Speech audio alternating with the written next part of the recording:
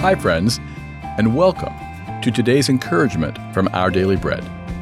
I'm Mike Whitmer, and I titled our reading, Investing in Others.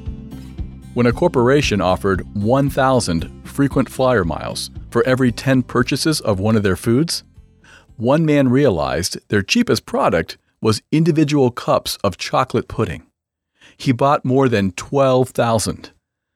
For $3,000, he received gold status and a lifetime supply of air miles for himself and his family.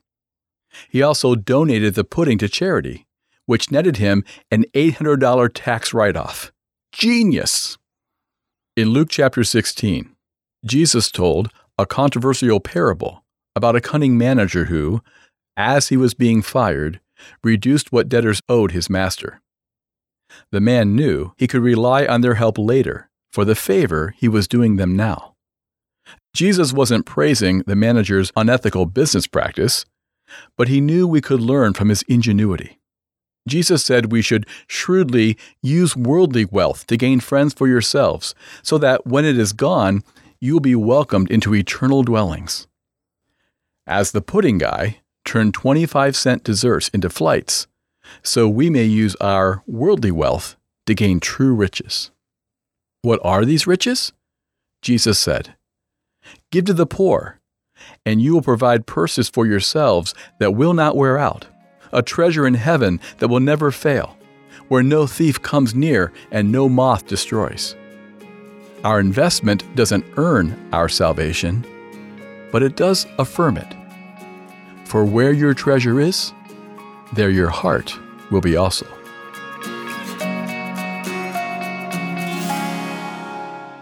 Today's Our Daily Bread devotional scripture reading is from Luke chapter 16, verses 1 through 12.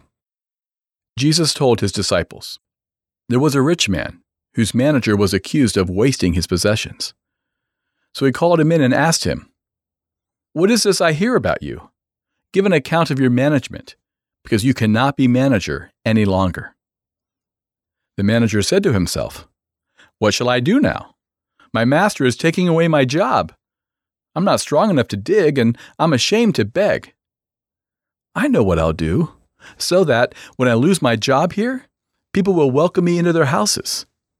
So he called in each one of his master's debtors. He asked the first, 'How much do you owe my master?'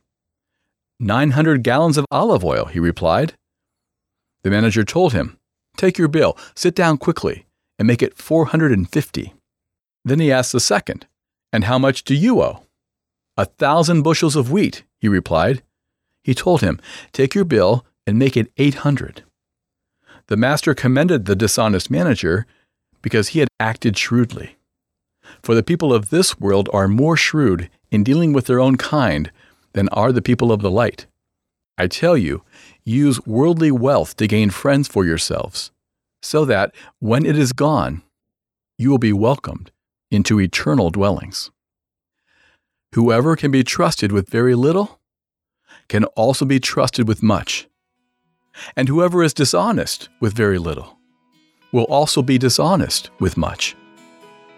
So if you have not been trustworthy in handling worldly wealth, who will trust you with true riches?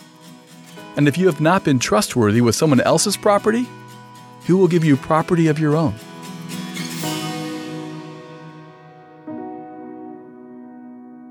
Let's pray.